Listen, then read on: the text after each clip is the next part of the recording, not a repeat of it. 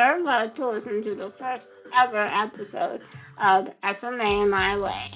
Accessibility is important to us, so if you would like to listen along with subtitles, you can follow the link to our YouTube version in the episode description.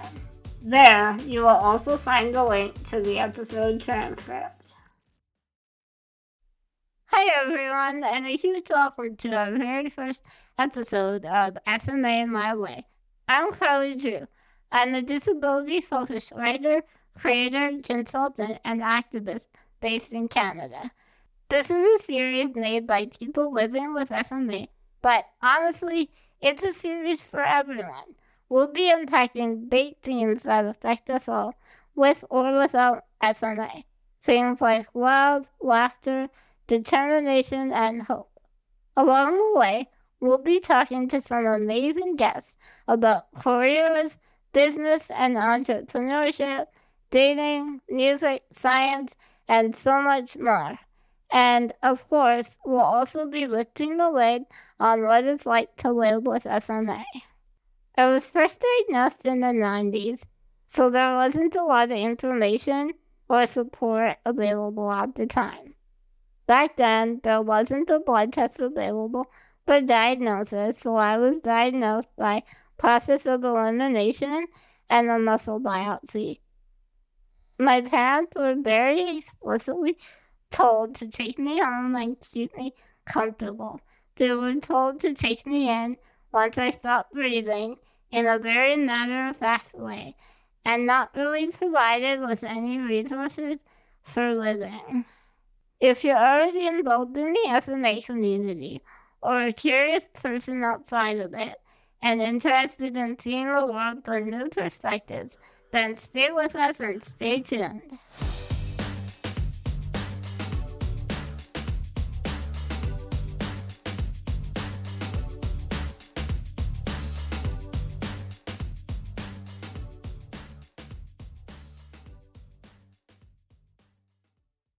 All of the people I meet in the SMA community are wonderfully individual and multidimensional in their own ways, which is why I'm really excited to introduce you to Louise, Martyn, and Tia, who never fail to impress me, surprise me, make me laugh, and make me think about things in a new way. Today, to give you a feel of what you can expect, I asked everyone a few questions about their lives, philosophies, and passions. Let's start at the beginning. Louise, so how does SMA affect your day-to-day life? Yeah, I guess I do what most people do. I get out of bed, I have something to eat, and I go out and about, do whatever I want to do. But everything takes a lot of time. And even small everyday things are just more time consuming. And always making a work schedule, having a better plan if an assistant calls in sick, vacation time, and stuff like that. Making sure I have my wheelchair and it's working, and all of my other mobility aids and all the stuff I need. It takes a lot of time, but apart from it all being very, very time consuming, I think my life is pretty much like everyone else. Yeah, we have a lot to consider with the little things day to day. Independence is a funny concept to me. We all act like it's a clear and attainable thing, when the truth is, everyone is actually interdependent, disabled or not.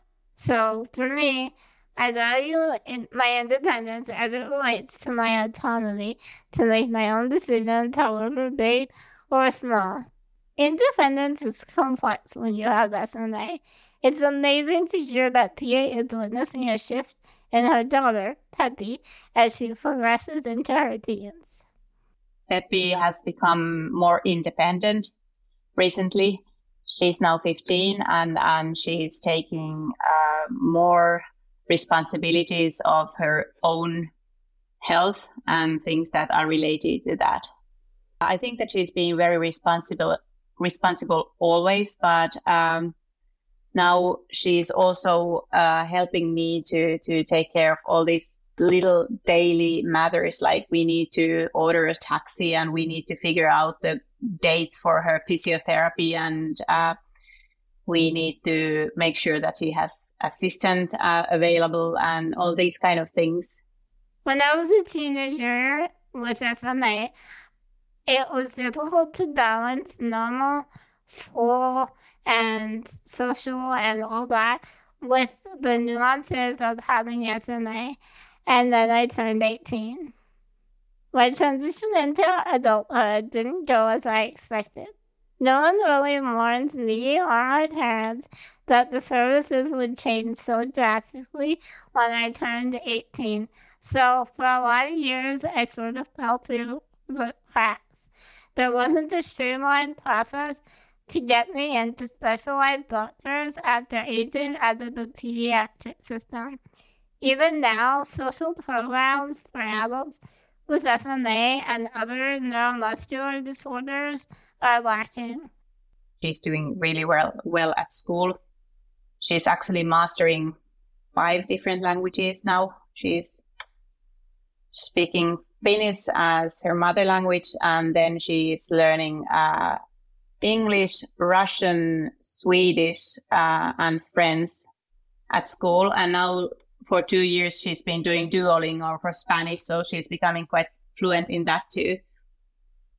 So she's really talented in languages. Proud of the way she's handling her school, and it's not only that she's doing well in this academic stuff, but she's also really active in like school board, and she's participating in school plays. And she held a speech last year for the entire school and all the parents, and she was talking about independence, and like everybody was literally crying there when she was giving that speech. It was really touching, and I was so proud of her. And then, of course, she wants to hang out with her friends. She likes to follow up the trends and go shopping and go to movies and maybe go and have a nice sushi meal with her friends. So that's what I think, that it's pretty normal life of any 15 years old. Wow! 5 languages at the age of 15 is so impressive. And then on top of that, to be a powerful public speaker, actor, and academic superstar. I think this series will be a great way for people to see how wonderfully diverse and individual we are as a community. There are so many misconceptions about SMA and disability that I actively try to counter. It'd be impossible for me to go through all of them in a single episode, but I guess the most basic misconception is the belief that we are a certain way with identical thoughts and feelings and opinions, when the truth is that we, like everyone else on the planet, have widely varying personalities, including our interests. I also think we're often put on a pedestal and expected to always behave or feel a specific way. But we have good days and bad days like everybody else. Spoiler alert, we're human. I think the thing that surprises most people is that I live in my own house, that I have my assistant, so I'm able to live on my own, and that I have a degree from a university, and that, yeah, I can travel, I can go out and have fun, do anything that, yeah, my non-disabled friends are doing as well. That SMA isn't the big limit that a lot of people think it is. I think a lot of people think we can succeed in spite of disability, but that's just not how it is. We can succeed or we don't succeed, and both is okay and doesn't necessarily relate to disability or SMA. As well as being a successful entrepreneur, Martyn is an avid traveler like Louise. Martyn, if you could teleport to any place, where would it be? I reckon the first place I'd go to teleport-wise, because there's so many places, would be Barcelona. I've always had a real love of Spanish culture and language. I just love being immersed in Spanish culture. And also Barcelona particularly is really, really accessible. So it's somewhere around 80-90% of the metro is wheelchair accessible, which compared to London, where I've lived for a while, is about 1/3 of the stations are accessible. So there's a feeling of freedom getting around the city. And then you've got the city, you've got the beach and the sea, and you've got the mountains not far away. So it really does have everything. I have not been to Barcelona, and I didn't know that it was so accessible. That's really awesome. I think I would teleport anywhere with an accessible boardwalk and less mosquitoes. This year has been so bad. Martyn has traveled all over Europe as well as to countries further from his homeland, the UK, including Australia, US, Mexico, Egypt, and Japan. For many years, he was a travel blogger writing about accessible tourism, and he's featured in popular media like BBC Breakfast. Let's hear what he does nowadays with his marketing agency. So in April 2020, in the first lockdown, I co-founded an influencer marketing agency specializing around disability inclusion. And yeah, through those 3 years, it's been quite a wild ride, picking up lots of global clients, working with amazing influencers and growing a team within the agency and really, I suppose, learning about becoming a leader and becoming a CEO. So it's been fascinating. It's been difficult, but it's been very rewarding. And then at the same time, the brands that we work with that are now clients, they've been on a massive journey themselves. And really our sales process is a lot about educating. So most people come to that first interaction very unaware of how many disabled people are. There are the kind of barriers. So we have to explain about the environmental barriers, the attitudinal barriers, the procedural barriers that inverted commas disabled people. So for my life, my career, the vision is an inclusive world. It's a world without barriers. It's a world someone born with any kind of disability, separate to any part of the medical condition, is able to fully participate in the world. So that's my North Star, really. Martyn, you are changing the world for the disabled community, and I am absolutely with you. That is what I would like to see as well, and I believe it is achievable and that it would benefit everybody, not just disabled people. Even things like ramps help people who need to push strollers into buildings. It's not limited to us. A barrier-free society is important for every single one of us involved in this podcast. It's at the heart of this series and a lot of what we do as individuals. We all advocate in different ways. Let's hear from Louise, who also uses social media to speak her truth. I have my Instagram profile, and I created that because I felt when I was growing up that I didn't see myself represented in the media.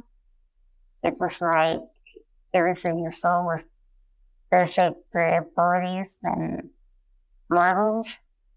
So I decided to make my own profile and show what life can be like as an adult with SMA. Representation, or rather authentic representation, is so important for the disability community. I personally feel it's especially important for disabled kids to see people like themselves in various forms of media. That sense of belonging, it has such a profound impact on a person and really can inspire you. Also, bad representation is indescribably harmful. And if you check out Louise's profile, you will also see that she's incredibly fashionable. Louise, why is fashion important to you? I think fashion is a great way for me to to draw attention to me as a person instead of my wheelchair. I'm not able to drive into a room without getting noticed. And instead of people noticing my wheelchair, I would rather that they notice the outfit I'm wearing. Fashion and other means of style can really be used to express ourselves and our unique personalities. Like, people are going to make their judgments about you based on your experience, no matter what you do. So you might as well do what makes you happy. I also think it can be used as a means of finding other people to connect with. At the same time, I think it's difficult because whenever I get the magazines or commercial and I see a beautiful dress or jacket or whatever, it's very different when you're standing as opposed to when you're sitting down in an electric wheelchair. It's definitely becoming better, and through my Instagram profile, I've also had the chance of collaborating with a big brand or a big company who really wants to be more disability friendly. They don't have a lot of wheelchair models, but they have some now. And I think that's really great. And they also have different search criteria that you can search for accessible outfits. So there's still a long ways to go, but something is happening, and that's really great. I totally agree with you, Louise. It's such an important thing to consider, and I hope that more brands consider this when making clothing in the future. I know for me, online communities have been particularly useful since the pandemic. What's your experience been like, Louise? Yeah, I think it's very powerful that I'm able to connect with other disabled people. SMA is a rare disease, so I don't know whether SMA patients in person. And so being able to connect with other people with SMA from all around the world is really amazing and makes me feel less alone. And also just being able to be where I needed myself when I was growing up.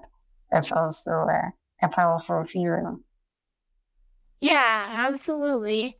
I think having a community, in this case, the SMA community, is really vital to minimizing feelings of isolation, but it can be hard, as Tia explains. We don't have that many friends. I think that if people don't know us that well, they are afraid that, like, is our apartment, is it okay that can she come in with a wheelchair, and is it accessible enough, or like we have this one step that leads to house, so perhaps we shouldn't invite them. So these are the kind of things that I think that many people are making decisions on our behalf because they're kind of afraid that they would then look somehow foolish that they invited somebody who is not able to get in. I'm not sure if that's something that I've been thinking, but I think that people are worried that they don't know how to deal with us sometimes. I feel like I've had a very similar experience, and I think my parents would agree that people think it's better to just stay away or not invite us if we wouldn't be able to go. But I only think it's better to at least extend that offer and maybe offer solutions, like whether it's having it at a different location or say we'll build around or anything like that, and make such a difference. And it might be the smallest little thing that makes a huge difference on how we feel. Perhaps the reason why I'm with this whole SMA My Way program, because I want to talk about things, because I know that more we know, the less we guess, and the less we guess, it's always good. SMA My Way started as a platform for people with SMA to share their approach to living and embracing life. Throughout this podcast, we are excited to dive deeper with enlightening conversations that shed new light, challenge, and bring in new perspectives. We hope you join us on this journey of discovery. At the heart of SMA My Way is the belief that one person's experience might be the spark that inspires another. And there are so many exciting things already happening with SMA My Way across the world. In the US and Canada, there's even been an SMA fashion show and song. You can find more at global.smamyway.com. Things can and do get serious with SMA, but it shaped us all in ways we didn't expect. So we're excited to bring our perspectives, our inspirations and aspirations, our questions and conundrums to the brilliant SMA community and to the wider world. We'll be releasing our episodes every few weeks, so make sure to like and subscribe so you get notified when new episodes hit your favorite streaming platform. Big thanks to our sponsor Roche for helping us to make this happen. Thanks for listening. See you again soon.